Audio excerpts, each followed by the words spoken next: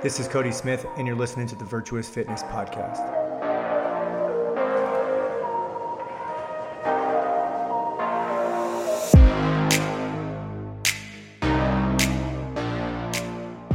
All right, you guys, welcome back to the Virtuous Fitness Podcast. I want to thank you for joining in and tuning in on another episode of the show.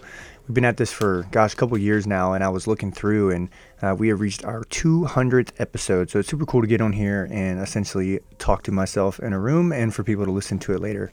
That's always a funny thing that a lot of the guys that I know that also do podcasts as well, it's pretty funny to sit here and think that we talk to ourselves and then people listen to it later, and we are able to kind of share some of our thoughts around training and nutrition, all these different things. And I just want to thank you guys for being with me. 200 episodes in, and hopefully we'll get 200 more episodes in. Now, as always, before we jump to the show, I need you to do me a favor. I need you to head on over to iTunes, give this show a 5-star rating and review.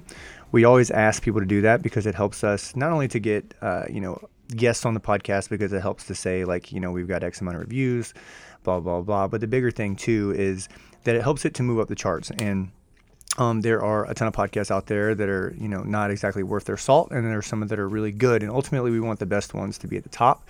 And ratings and reviews help us do that. And then the big thing, too, with that is we just love to know how we're doing. We love to know, how this is affecting you and if it benefits you and then in what ways. And then, as always, you can always drop in who you would like us to reach out to get on the show. So 5-star rating review on iTunes. And then one last thing, take a screenshot on your phone, post it on your story, and then tag me in it. I am at Coach Cody Smith. The big thing with that too, guys, is that not only moving up the charts is very helpful, but the other thing too is that right now, somebody in your friend list, somebody that you are connected to in some way, shape, or form could benefit from this show.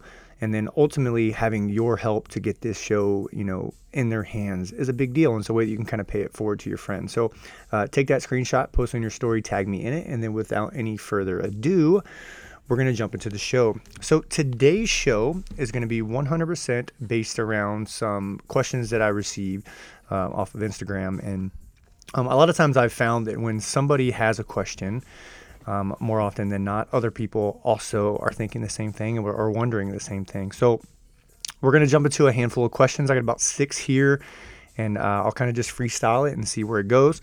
And then, as always, if you have questions and you have things that you would like to know, or just, there's some confusion that you need to be cut through, I would love to be a part of that, and I would love to help you with that. So you can always reach out to me on really on any social media platform at any time, and you can ask your question, and you can feel free to email me as well.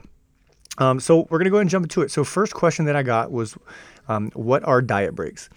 So diet breaks are, I guess you could say, it's a tactic that coaches use to, to help prolong the diet phase, right? Because a lot of times, and you may have kind of gone through this yourself, your body just adapts to things, right? And you may have gone on a diet for a period of time, and you put yourself into a calorie deficit, and eventually your body gets used to that thing, and then you take your calories a little deeper, and then it gets used to that, and you just kind of keep progressing.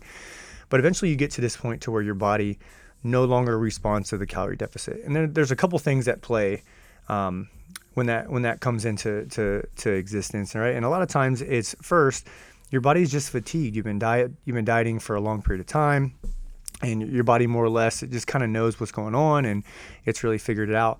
And then the process that causes that is this thing called metabolic adaptation. Now, there's some people that'll kind of argue whether that's actually a thing or not. I'm here to tell you that is definitely a thing that I've seen anecdotally with working with people. And it's something that we just see happen time and time again with people. So a diet break is essentially where you take a break from your diet for about a week. You take where you are in your deficit, and then you walk yourself to your new maintenance for, 7 days, 10 days, whatever it may be. But you essentially take yourself out of the diet for a period of time to allow your body to kind of recover, right? Because we got to remember that when we go into a calorie deficit, when we are constantly in a cut, that actually does cause stress on your body. That forces your body to have to work overtime and to take these fat stores and to burn them into energy, and obviously making you either leaner or, more shredded than you were before, right? And there's a cool study that I kind of wanted to talk about that kind of puts into perspective how this whole thing went. So back in 2017, they did a study, and when they used a proper diet break, it helped a single group to lose 50% more fat than the other group who continuously dieted for 16 weeks. Now, the only downfall with that is that when you do take diet breaks, it does help to, or it does slow down the quickness of how quickly you can go through the diet, because you do have to take a step back and you have to go into your maintenance calories for a period of time. But what is really cool about that is that overall, taking the longer approach to lose body fat, taking that longer approach to go through your cut phase, actually allows you to lose more and retain more muscle. Now, there are a couple things to where maybe the diet break might not be the most efficient thing to do. It might not be the best thing to do. If you're a weight class category type competitor, or you're a performance-based athlete, or physique competitor, whatever it may be, and we can make arguments there as to where a diet break would be the right thing. Sometimes when you have to lose the weight really, really fast for a particular event, sure, we might not want to employ a thing like a diet break because it will prolong the amount of time. But study after study has shown that when you work diet breaks into your plan, into your protocols over time, it actually allows you to lose significantly more body fat and then sustain the result after. And you got to think about that too, is because a lot of times it's not just the diet that we have to be concerned about. We have to be concerned about the diet after the diet. We don't just go into our cut phase and then right back into eating normally, because a lot of times we can lose kind of the progress that we made. But if we work and we take our time, we throw in things like diet breaks to take your body out of that fatigue state for a period of time, we can prolong our diet, and we can help to prolong the amount at which us sustaining our result after that. And then, again, and that goes 100% in line with keeping your body from getting used to what you're doing. So diet breaks, I'm a fan. It's something that I use a ton with my clients, not only from, these come into play too with an adherence problem, right? So a lot of times sticking to your diet can be a challenge. Let's say I come to you and I say, hey, we're going to do a cut phase for 16 weeks. That's going to be a very challenging thing to overcome mentally, versus if I say, hey, we're going to do, a 32-week cut, or, a 30-week process or 32-week process, but every third or fourth week, I'm going to put you into a diet break. Now there's a different conversation. We battle the diet fatigue that people see. We make sure that your body continues to be very inefficient, which is a good thing in this particular conversation, being inefficient at burning calories. So you keep just burning them up and burning them up and burning them up. And we can sustain the result better after. And, knowing that you only have to go through a diet 3 or 4 weeks at a time, and then you get those extra calories every third or fourth week, can be something that can be very helpful for a person to stick to a diet. So that's a diet break in a nutshell. I think I went a little too long on that answer, but there's a lot of things to kind of consider when it comes to that. Now, second question, and this is one that I'm always very cautious and very clear with my with my answer in this, and this was, how do you stay motivated? So for me, motivation comes from a place of being very clear on what it is that I want, right? Because I don't think motivation isn't one of my favorite words. I think there are elements of time, when you are motivated, but for the most part, I don't believe motivation to be true. What I do believe to be true is when you have clarity of purpose and when you have clarity of direction, right? So a lot of times when people are struggling with, I guess you could say, like their direction and sticking to what they're trying to do, a lot of times they're not exactly clear with where they want to go, right? There's a misalignment, and this can go with really anything, your whatever target you have, whether it's your lifestyle or your mindset or a body fat loss goal, or you're gaining muscle or looking to perform at a certain thing.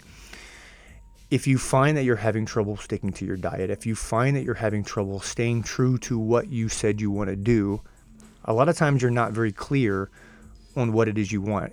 It's 99% of the time going to be attributed to not being clear on what you want. And this is why when I take people through, I always do an intake process when it comes to nutrition clients or individual training clients or really anybody, when I have business mentor people or I'm kind of life coaching people. It always comes down to me really trying to dig on what it is they want and why they want that thing. Because it's easy to say, it's a very popular thing to say, hey, I want to lose body fat. Sure, just about everybody in America does. But why do you want to lose that body fat? Right? And a lot of times, if we're not exactly tied to a very clear purpose, then we're more or less, we're lying to ourselves, we're lying to our coaches, we're lying to pretty much everybody because we're not exactly clear. And sometimes you don't know that, right? Sometimes you don't know what the purpose is why you want something. It could be tied to some things that happened to you. Let's say you're like 40 years old. It could be something that tied to, that happened to you as a teenager, right? As to why you want that thing. So what I'll typically do is I'll walk people through like, hey, what do you want? And then we have to get specific, right? It has to be something that's measurable, something that you can check off. Not, I want to be fit. Well, what does fitness mean to you? Well, it means that I can do this, this, and this, and this. Cool. Now we take those metrics and we attach it to the purpose or the goal or the target that we're going after. Once we have, made a clear distinction as to what it is we want, now we have to get clear on the why. Why do you want that thing? Why do you want, so you've defined fitness, you want to be fit, you define what fitness is to you or what fit is to you. Now, why do you want that thing? Is it a fear of death? Is it a fear of being in a state of atrophy later on to where you can't move and you have any trouble getting up? Or, could it just be quality of life? Could it be you want to see your grandkids and be able to run around with them? Like whatever that thing is, we have to be very clear as to why. And for my coaches out there, it's the same thing. Like whatever, business goal you're chasing or client amount or whatever it is, we have to get extremely clear on why we want it. Then and only then, when we know why we want something, can we start working on the how. And that is where motivation comes from. Motivation comes from an exact direct direction that you are heading towards and a clear purpose as to why you're heading that direction. And really, once you have a strong enough, purpose, or you're clear enough on, as to like what it is you want and why, the work after that is very simple and it's very easy to do. So that's how you stay motivated. Staying motivated comes from being very clear on what it is that you want. All right, next question. What are your thoughts on training on poor sleep? Okay, so this is it depends question because there's two layers as to how I want to approach this answer. So the first one is, number one, there's a mental side. Sometimes I think there is a reason to train on poor sleep, right? And that reason is simply, number one, to work through something that's hard and to work past that, because not every day. Like I had one this morning to where I woke up, I didn't really sleep very well, and we just had my in-laws are visiting from out of town, and we stayed up late and we were playing ping pong and hanging out, and I got into bed kind of late, but my alarm still went off at the same time, and I had a real difficult time getting out of the bed to go work out in our home gym this morning. For me, it's very habitual, and it's, I'm not going to say easy, but it's something that like I will just work through it and go downstairs and train. But the bigger thing is like today I had a mental win. Maybe the workout wasn't the greatest and I didn't have the greatest performance in the gym, and my weights weren't as high as they usually were, and maybe my mind just felt tired, but today I got a mental win of getting it done. So that's kind of the first layer of the mental side. The second layer of just the mental side alone is it teaches you a lesson as to how important it is to get into bed at an earlier time the night before, right? So you kind of get to touch your hand to the fire and feel the heat, and to realize that like that's not a place that you want to find yourself in again in the future. So two layers of the mental side. Now, when it comes to the physical, more logical side of how I want to answer this question, I think if you've slept really terrible, there is some merit to just simply not working out that day.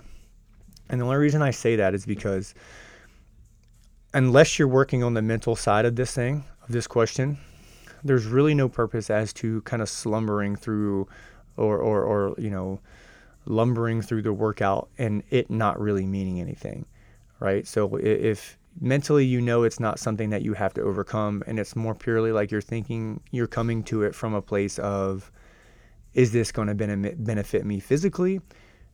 There's a big resounding no most of the time in this situation, because if you go into the gym and you're not putting in enough effort, you're likely not going to lift the same amount of weights. You're likely not going to put the same amount of effort. You're likely not going to move technically through the lifts as sound and as precise as you typically would, which could lead to, number one, an injury, and number two, it could lead to you not fully utilizing that training day. And a lot of times you may be served better by taking that day off, because the reality is that a lot of us are overtrained anyway. So having that extra recovery period could be a good thing from a physiological standpoint to improve that day. So I think that the double layer kind of perspective as to how I want to answer that question is, it depends, as always. Now, mentally, I think it could be a good thing. Physically, more often than not, it's not going to be a good thing, and it's going to be something that is not going to serve you and going to benefit you as much. So that's kind of my answer there. And I hope that kind of brings clarity to the person that asked me that. Okay. Next question. This is a protein question. So, when it comes to getting the right amount of protein in every single day, I see some things that say 1 gram per pound of body weight is what you want. And I see some things that say 1 gram per pound of the goal weight that you would like to be. Which one is correct? What are your thoughts on this? Okay, so this is a common debate in the fitness industry as to what is the best approach as to how to, gear up a person's macros when it comes to this, to the protein conversation. So I think at a minimum, the research and most things out there support that at a minimum you need like 0.8 grams of protein per pound of body weight. However, I'll answer this how I'll acknowledge that in some cases, the goal weight might be the better options.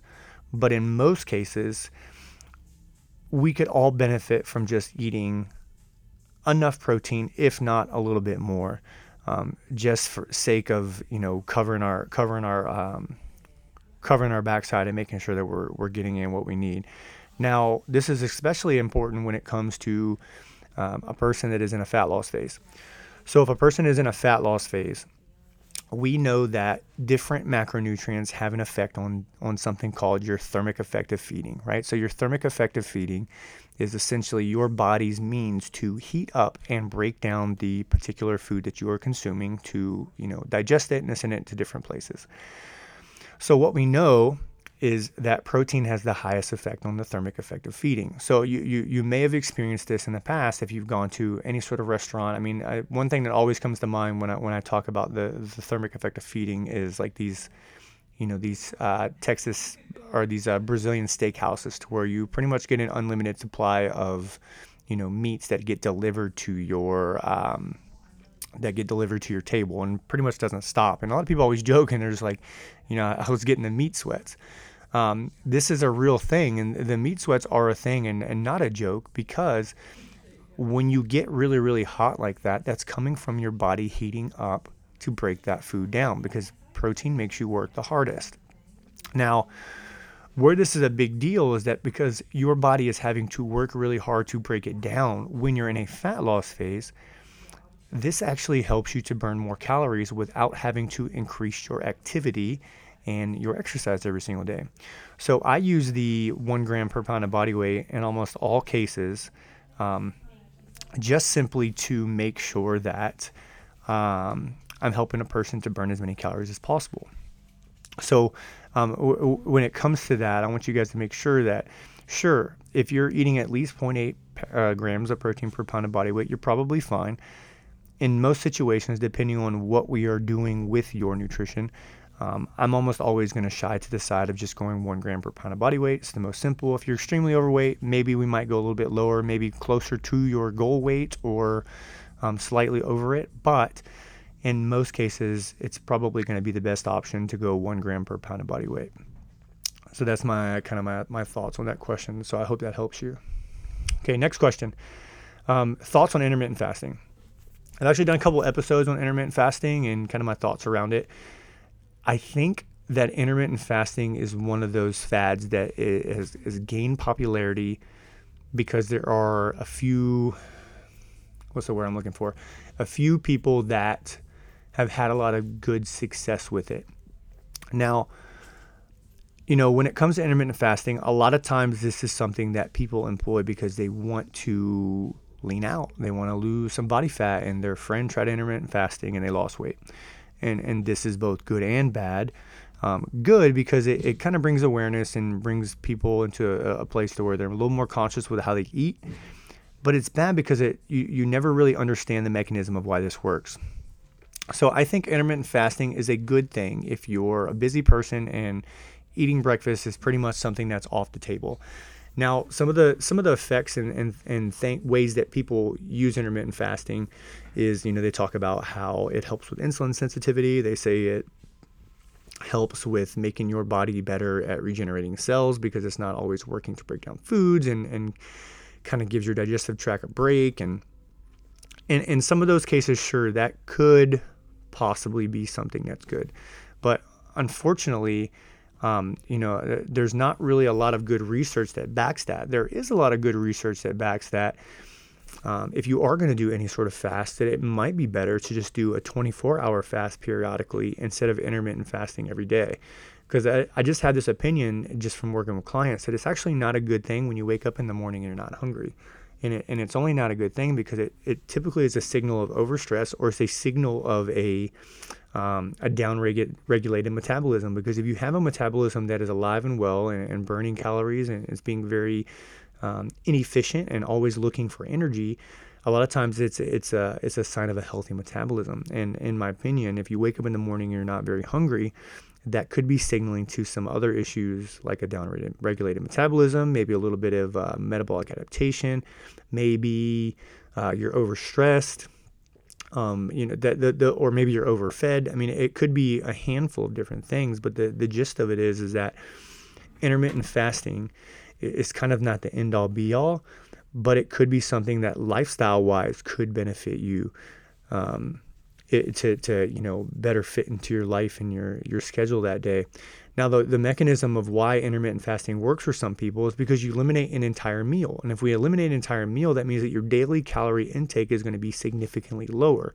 And you may find that, hey, you started doing intermittent fasting, you felt good, you lost some body fat, and then it stopped. Well, just like we kind of talked about with diet breaks and adaptation with your metabolism, and kind of when I touched on that a little bit, when intermittent fasting is employed and a person gets good results at first and then it stops, is because your body's now adapted to what you're doing. And now intermittent fasting has lost its merit and it's kind of lost its reasoning in the first place.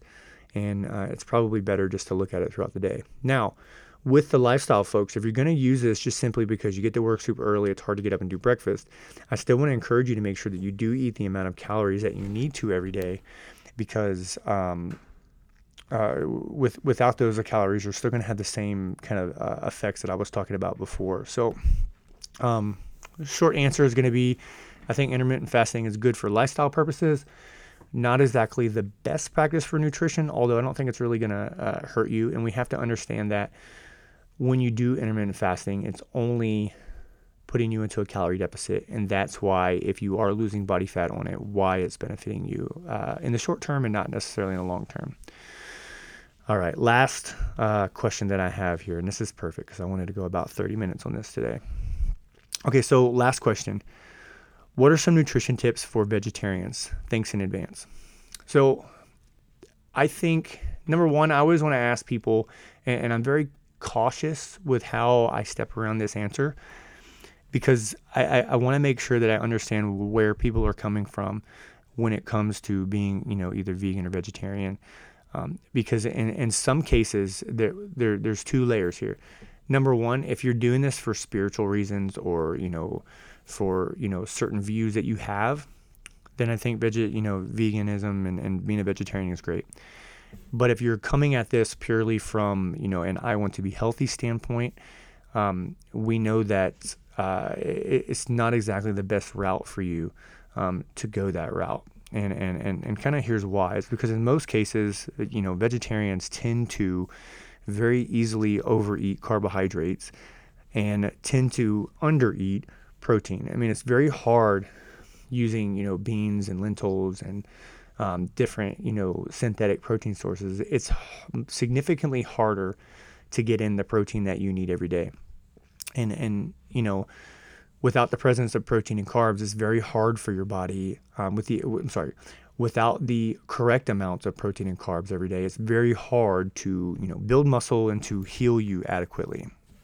So I'm almost always want to make sure I ask the right questions as a coach as to why, either, this particular person is doing it and why my client would be interested in it. And then if I figure out why, I either try to drive them to more of a, I guess you could say a normal type of nutrition practice. And I kind of hate that I framed it like that, but it is what it is. Or help them to enhance what they're doing. So the biggest thing is make sure that you make protein a priority.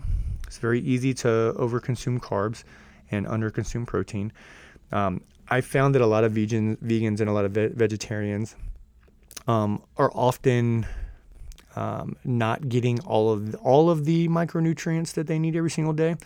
Like, sure, you're getting a ton of different things from the vegetables, but a lot of times the types of vitamins and minerals that you will get from meats are kind of non-existent. So typically that's going to boil down to, your vitamin B12, iron, zinc, calcium, omega-3 fatty acids. Those types of things are typically very deficient in a vegetarian diet. So because you're not getting that from, your meat sources, you might want to look into things like multivitamins and different supplements there to help to supplement that and to make sure that you do get it in every day, because you're not going to be getting it from your daily diet, but your body still needs it. And, if you're that person that wants to use the vegetarian diet to really enhance and to make things better, these are some deficiencies that you're likely going to see. So make sure you either, find a good multivitamin or start to take some of these vitamins and minerals separately. Look at how you can get them back into your foods. And really everybody should be making sure they get in their omega-3s and their omega-6s, because just purely from a health and longevity standpoint, that's going to be very important. So that's really how I want to answer that question. Be aware of the carb overeating that it will come. Make sure that you supplement the vitamins and minerals that you're missing, and be wary of over-consuming carbohydrates. And then, as always, like if you're trying to make a measurable goal or a measurable target, make sure you still are accounting for your daily intake every single day. So, you guys, we're at about 30 minutes. That's the kind of the exact amount of time that I wanted to go into today. And if you don't follow me on social media already, make sure to hop on there and really ask questions, and I'll either answer them on the show. Most often I'll answer them like in person anyways, through a message anyways. I also have been known to send a video answer of these things. But the biggest thing is I just want to help people, and I want to kind of cut through some of the, the misunderstanding things, and the ways that you can be misled as a person when it comes to your training and nutrition. So any way that I can be of service with that is always there. So if you want to send me a question over, do that. Also, when I post it in the story, make sure to hop in and drop your question. I'll answer it there, and then use some of them for the show here. So thank you so much for tuning in today. I hope that you got some knowledge, and I'll look forward to talking in an episode. Thank you so much for spending some time with me today and tuning into the Virtuous Fitness Podcast. I release episodes every single week. You can find me at Coach Cody Smith in the gym at Virtuous Fitness WA on Instagram to stay up to date with all things Virtuous Fitness. Before you go, head over to iTunes and give this show a rating and review. That is how we grow this show and make it even more impactful for you. Thanks again for tuning in, and we'll see you on the next episode.